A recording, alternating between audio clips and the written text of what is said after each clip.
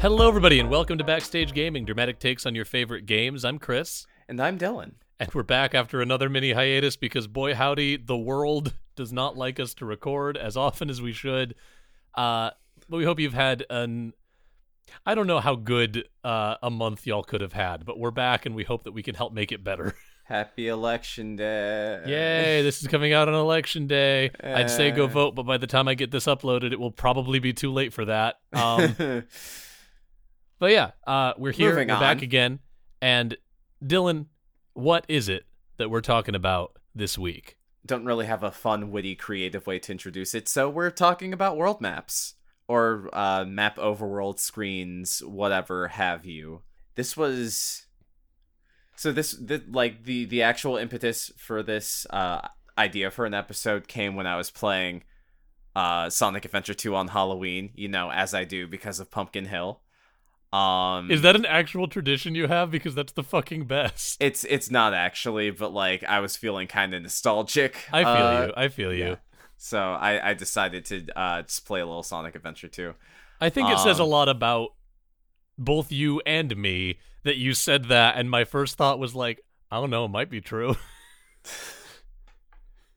that I could see it's a tradition that I have. That every Halloween I play Pumpkin Hill or Sonic Adventure 2. Yeah. No, that's not a tradition I have. I might start. Well, we'll get there in a second. So Sonic Adventure 2 has a level select screen, and I was talking with a friend about how I really like the level select screen of Sonic Adventure 2 because instead of choosing a level from a list of levels or scrolling through them, you are going across this map of this region of Sonic's world, and it shows you exactly not only where the mission is or where the level is on the world map, but also where that level happened relative to other missions. Yeah. It was kind of like a the best non-game analog I can think of offhand right now is in Indiana Jones when they would have the montage of the dots appearing on the map as they were flying from one far-flung exotic location to another. It's a really cool touch of just it helps kind of ground everything. Right. And I guess that's kind of what I wanted to talk about. There are plenty of games, I don't want to say with disjointed areas, but you can tell that they were designed first and then, bridging it together in the semblance of a narrative was, just kind of what came next. And the thing that kind of so I guess what I'm trying to say is you have a desert area in Mario and it has all these different desert levels. It would stand to reason then that on this overworld map you would have Mario moving from point in the desert to point in the desert until you get to the boss area to just kind of tell a story with the different levels that you're doing with this one specific theme. Yeah, and this is gonna for once, I remembered something that we talked about on a previous episode. We talked before. I don't remember the full context for what we were talking about in the episode I'm thinking of, but we talked once about in Sonic Mania, the way that they played around with a level would end and you would get this little transitional scene leading into the next level to kind of provide a sense of continuity and forward motion, so it didn't feel as much wholly disjointed you're on a desert train, now you're at a casino, now you're in space. They This is going to sound really weird, but I think the Sonic game, at least the first one on the Game Gear, had an overworld map. Oh, really? Yeah. I'm going to look that up real quick because I could be misremembering. Yeah, but while Dylan's looking that up, that's just all I was kind of bringing that up for is this a lot of times these game maps kind of serve to the same purpose that those scenes in Sonic Mania did. They are there to help it feel, like Dylan was saying, they kind of tell a story through the progression of these stages and make the levels feel a little bit less completely disjointed. Sonic for the Game Gear does indeed have an overworld map.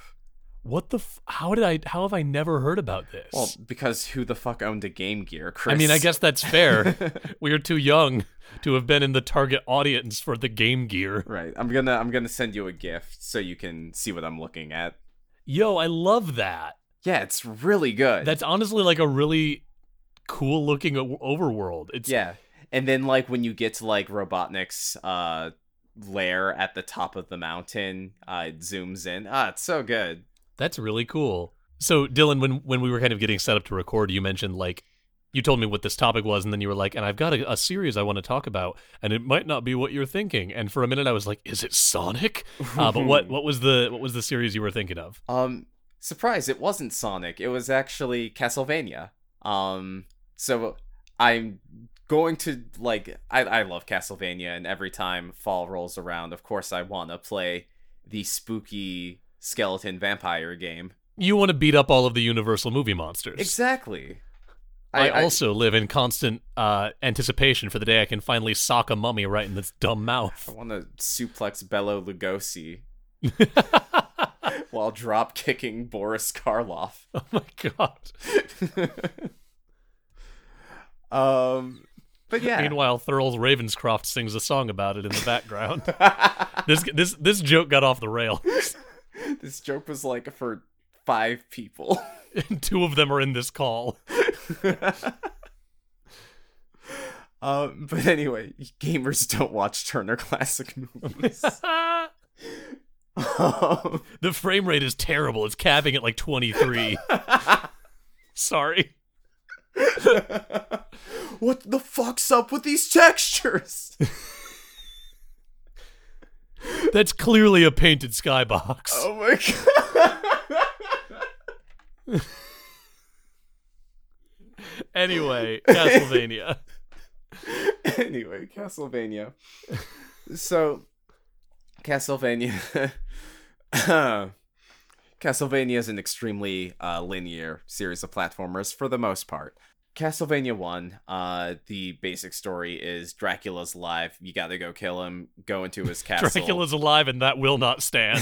You gotta go kill him, make your way through his castle, and kill him. And previously I talked about how they do a little foreshadowing of a later level in an earlier level. You see level 5 from level 3.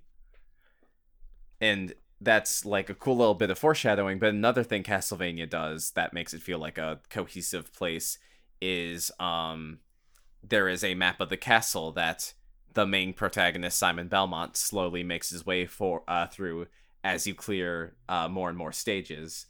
And this actually kind of leads to a fun subversion of expectations where you clear level 3 or whatever, and then Simon walks through the door and he falls into a trapdoor, and then the map pops up and shows Simon falling.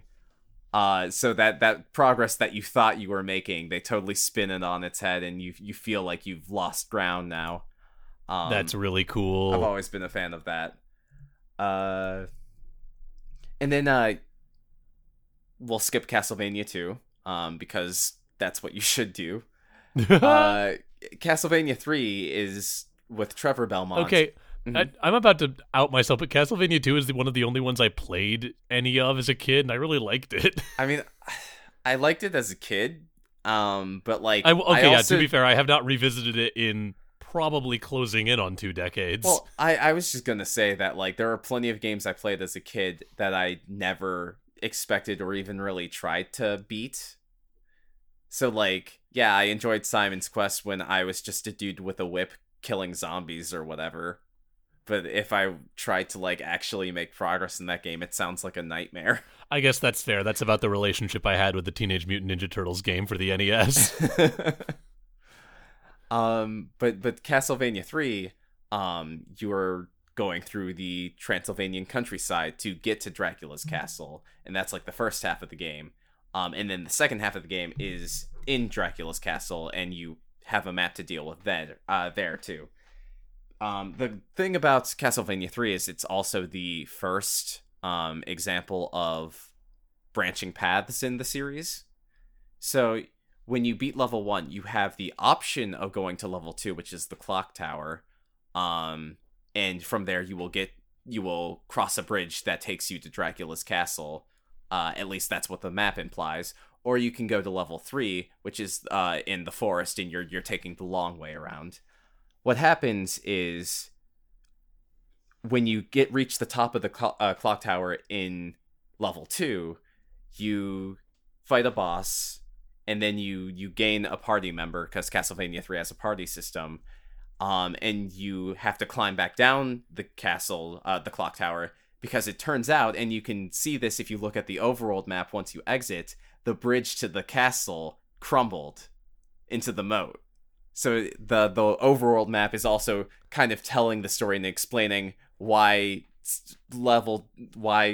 even though level 2 and level 3 are branching paths, one still leads into the other. That's really cool. Yeah, and it also means that if you just want to skip level 2, you're perfectly welcome to. If you don't want that party member. That's really cool. I was going to say, like, the early Castlevania games, like, did a lot of very cool stuff. I was just, like, I had this flash of, like, oh, Castlevania might be... very well could be the first game to do what is now a very common thing in, like, exploration-based games, where, like you were saying, you see where you're going in the background. Yeah. Because that's something that, like, a lot of games have done since, but it's been really picked up and run with by, like, by FromSoft with, like, the Soulsborne games. Mm-hmm. Those games are all about, like, see that big castle that looks like it's miles away? You'll be there eventually. At some point, hopefully. And then there's 2 more. Castlevania Bloodlines for the Genesis I can go through pretty quickly. Rather than going through the Transylvanian countryside to get to Dracula's castle, you start at Dracula's castle, and you actually have to fight another vampire in, I think it's England. So the overworld map is now just the entire continent of Europe. Excuse me? Yeah, Castlevania Bloodlines for the Genesis it's a wild game, dude. You play as Jonathan Morris, the son of Quincy Morris, from the novel Dracula. It turns out Quincy Morris is a descendant of the Belmonts. Of course he is. Of course okay, he is. This is not the point, but that... I know we just had our very dumb joke about beating up Boris Karloff, but that is genuinely my favorite thing about Castlevania as a series, is they have absolutely no shame at just grabbing any and all things that exist in, like, the cultural zeitgeist around monsters. Yep. And playing with them, and it is delightful.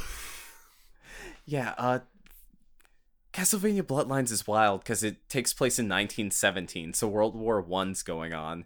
Are you kidding me? Yeah, dude, I'm not making this up. So you go from, like, Dracula's castle to some ruins in Greece where you fight minotaurs and stuff like that. And then from there you go to, like, the Leaning Tower of Pisa, where I don't even remember what you fight, but you fight something on top of the Leaning Tower of Pisa. And it does this really intense not Mode 7 effect, because it's the Genesis, so it doesn't have Mode 7. And then, like, at some point you go to a German munitions factory. That's what like the fuck? That's the equivalent of the clock tower level. That's so cool. Yeah, it's so wild. I need to get more into, like, the old school Castlevanias. They're fantastic. You can get I remember playing some of 1 and 2. Mm-hmm.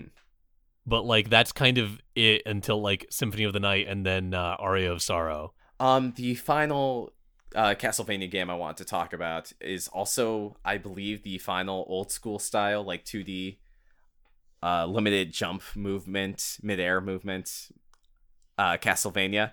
Rondo of Blood for the TurboGrafx 16 has branching pathways, and it also has an overworld, although it's not as detailed or cool looking as the one in Castlevania 3. But it tells you kind of what you need to know. So there are a bunch of branching paths within levels in Rondo of Blood.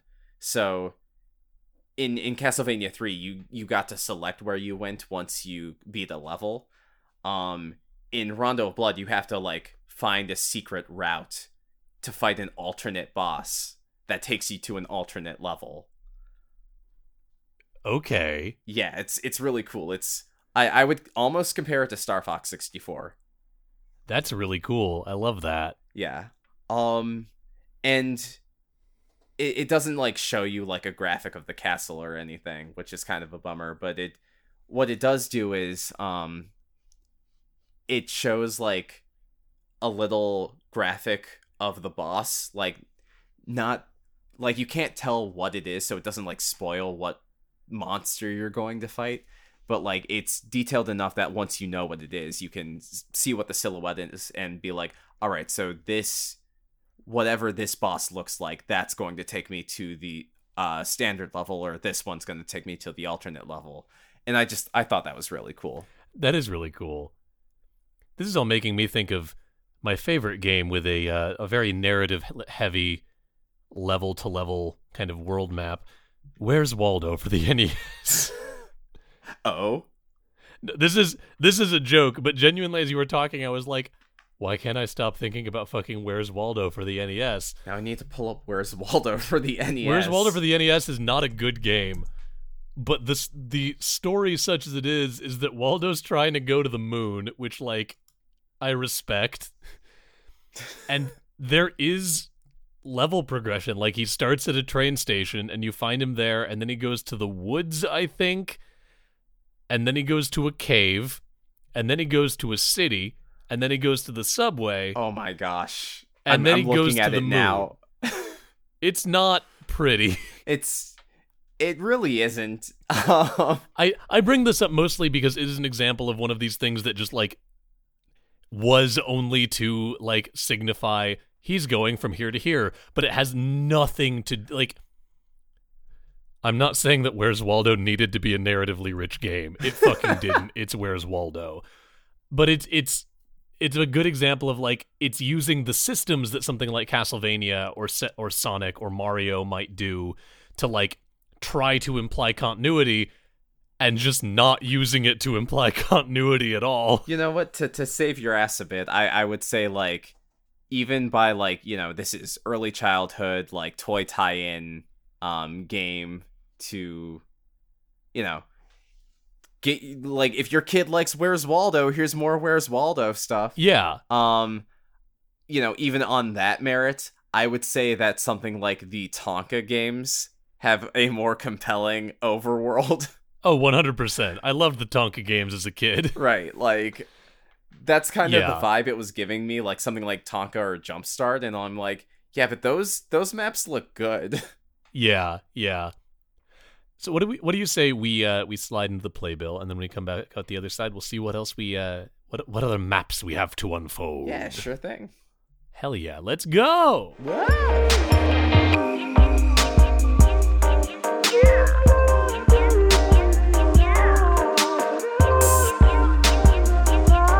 All right, we're here in the playbill. So Dylan, tell me about. Well, actually, this week. The next show you're going to talk about also features me, and by this week, I mean last week when the last episode came out. Tell me about Dude, You Remember Macross? Why don't you tell me about Dude, You Remember Macross? Because Chris? That's not how we do this bit. Yeah, but like you're in the episode. Okay, fine. Yeah, okay, fine. Dude, You Remember Macross is a show hosted by Dylan and our mutual friend Coop. They go on kind of deep episode by episode dives into an old 80s mecha anime called Super Dimensional Fortress Macross.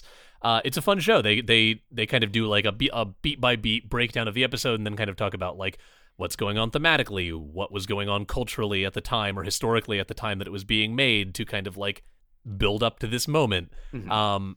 And last week, the episodes that they put out last week were actually a diversion because I think you guys had finished the first series. Is that correct? It's been so long since we recorded those episodes, but I want to say it was recorded fucking like summer of 2019. Yeah. But they took a break from Macross and invited me on to talk about a show that's near and dear to my heart, another 80s mecha anime called wow, I almost said Gurren Lagann.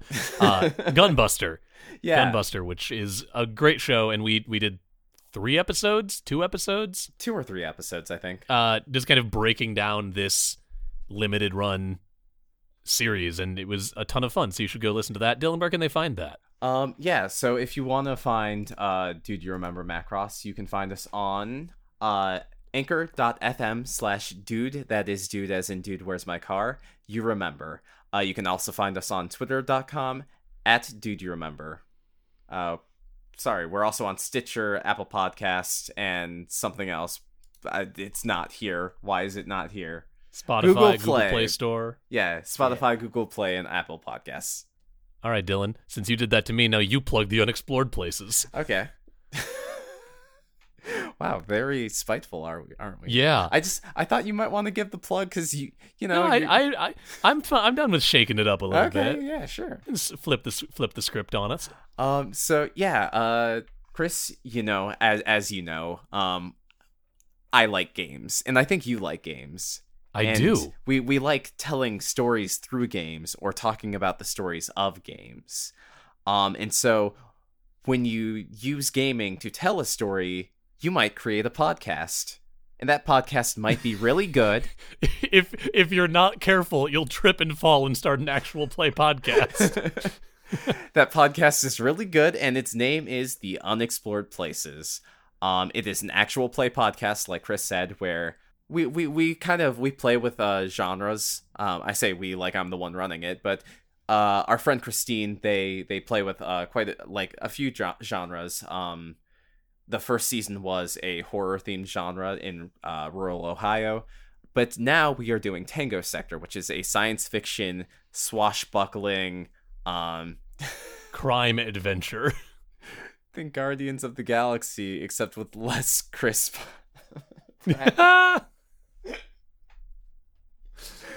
Anyway, yeah, it's a fun time. I have a blast doing my 2 characters. So if you like me, first of all, thank you. That means a lot to me. But also, I play 2 characters. It's a fun time. And you should check them out and us at the Unexplored Cast. So it is unexploredcast.libsyn.com. And you can also find them on Twitter at unexploredcast. I'm also going to plug, we don't usually plug the Unexplored Cast Patreon because, like, it's not our show. But I do want to say they just put out their Patreon. They do a bunch of, like, bonus episodes, and they've recently doing, like, interviews with people that are on the show. They put out a Halloween episode that Dylan and I were part of as a patron reward for, like, the $1 tier. I think it came out on Halloween. It is one of the most fun things I have ever recorded for. So if you like their show or that sounds interesting, like, it's worth the $1 buy-in to listen to that episode. It's very, very good. It's also the most viscerally uncomfortable I think I've ever felt playing a tabletop game, from, like, in a good way. Yeah, in the best possible way. In the I'm playing a horror game, oh man, chilling stuff is happening. Yeah. So go check that out as well. Yeah. Also, we have a Patreon, and thank you, as always, to everyone who supports us there. It means the world to us that you are showing us that support and making it so that we are not losing money on this. It means even more when, you know, the world happens and we have to take a couple weeks off and we come back and, like, people haven't left. That is a huge vote of confidence from y'all so in much. Us. But yeah, if you like our show and you like what we're doing and you want to help us do it more and do it better and invest in things like just more time to record and better recording setups potentially and just, like, having more time to do this kind of stuff, patreon.com/bsgpod is a great way to do that. Thank you also to the HP Video Game Podcast Network for having us on the network. It's a great network full of podcasts about video games. There are shows talking about it from the fandom side, from the news side, from the development side. There's weird stuff like us where it's like, what are we even doing? If you like our show, you'll probably like at least a handful of the shows over there. So go check them out on Twitter at HPVG Network, where they're always retweeting all of the shows. I think that's it for the playbill. All right. Let's slide back in. America. We are endowed by our Creator with certain unalienable rights: life, liberty, and the pursuit of happiness. At Grand Canyon University, we believe in equal opportunity, and the American dream starts with purpose. To serve others in ways that promote human flourishing and create a ripple effect of transformation for generations to come. Find your purpose at Grand Canyon University.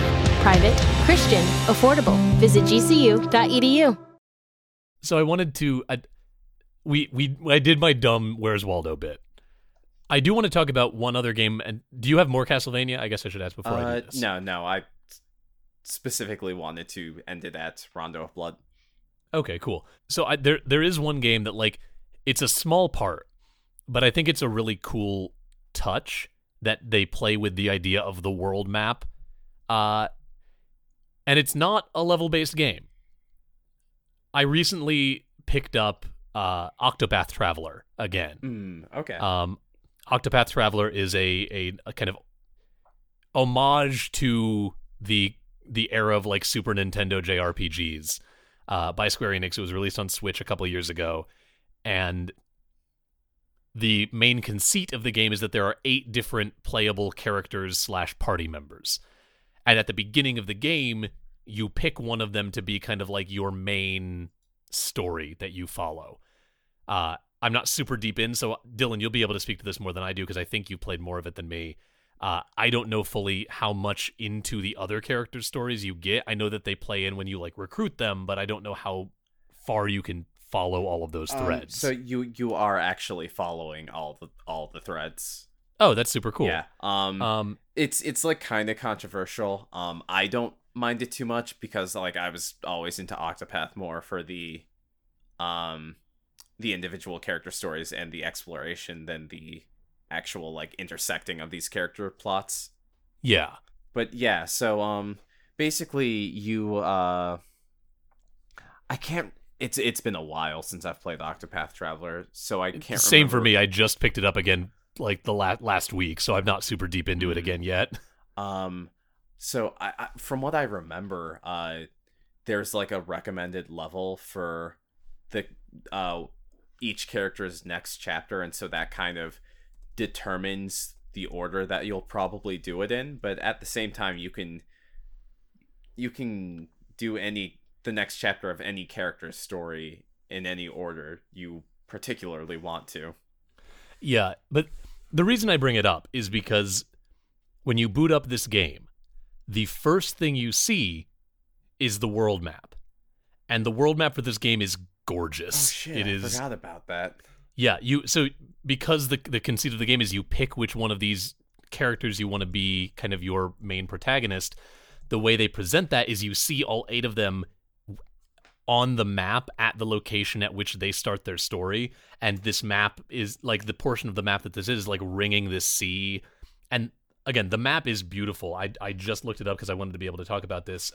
The artist Francesca Barold, Baerald, Barold, I would assume.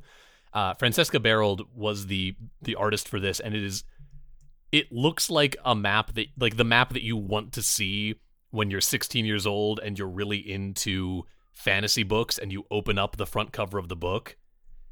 Like, this is the map you want to see. Dylan, I can send you the image if you need it. I looked it up.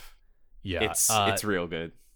And so this, for me, again, it's not exactly the same thing we've been talking about because it's not doing the same kind of, like, narrative heavy lifting, but it does such a good job of immediately saying, like, this is going to be a high fantasy adventure, and it helps you kind of situate yourself as to, like, who these characters are, where they are in the world.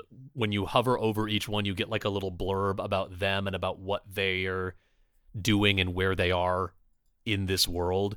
And I think that it's such a little touch, but consider the other very easy way of doing this, character select option where you just get them as a list of names with their sprite artwork. There's nothing wrong with that. But it doesn't quite do as much. Yeah. Like, it doesn't give you the same immediate hit of, like, I know what this is about now. It just that having different. It on this very stylistic, evocative fantasy world map does. I'm going to click away from this because I could literally just stare at this map for, like, half an hour.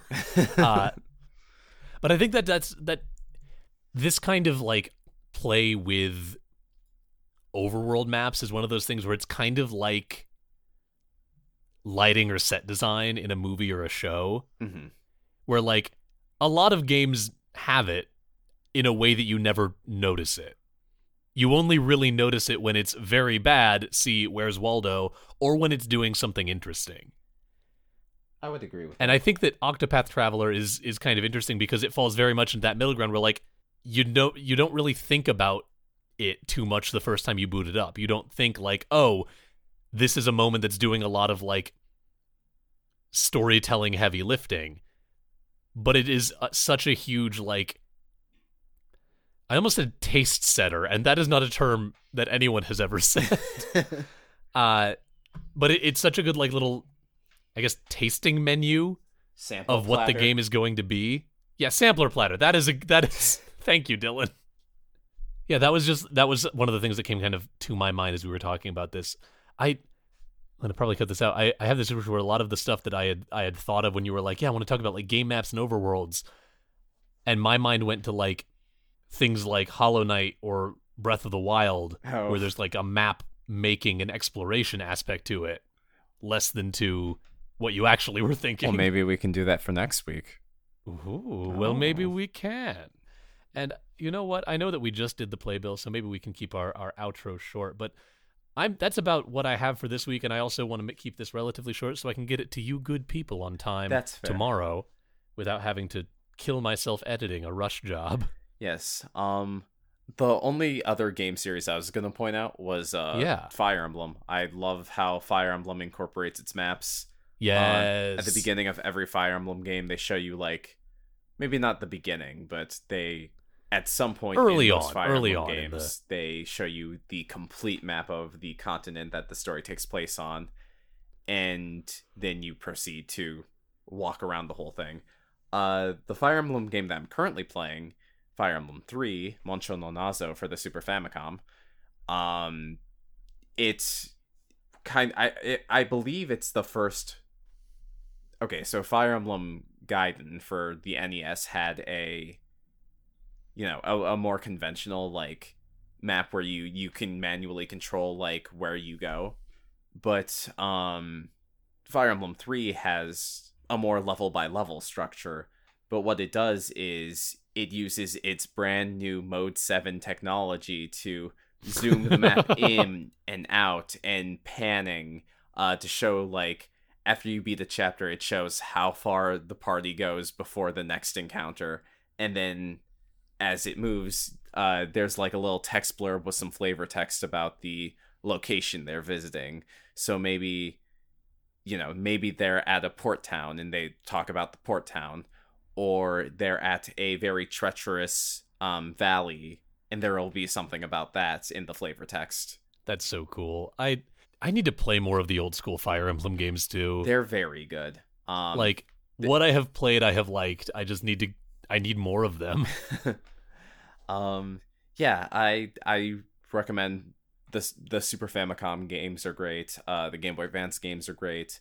You're playing Three Houses, that's also great, although a very different I just type of picked game. that back up again as another bit of like Of course.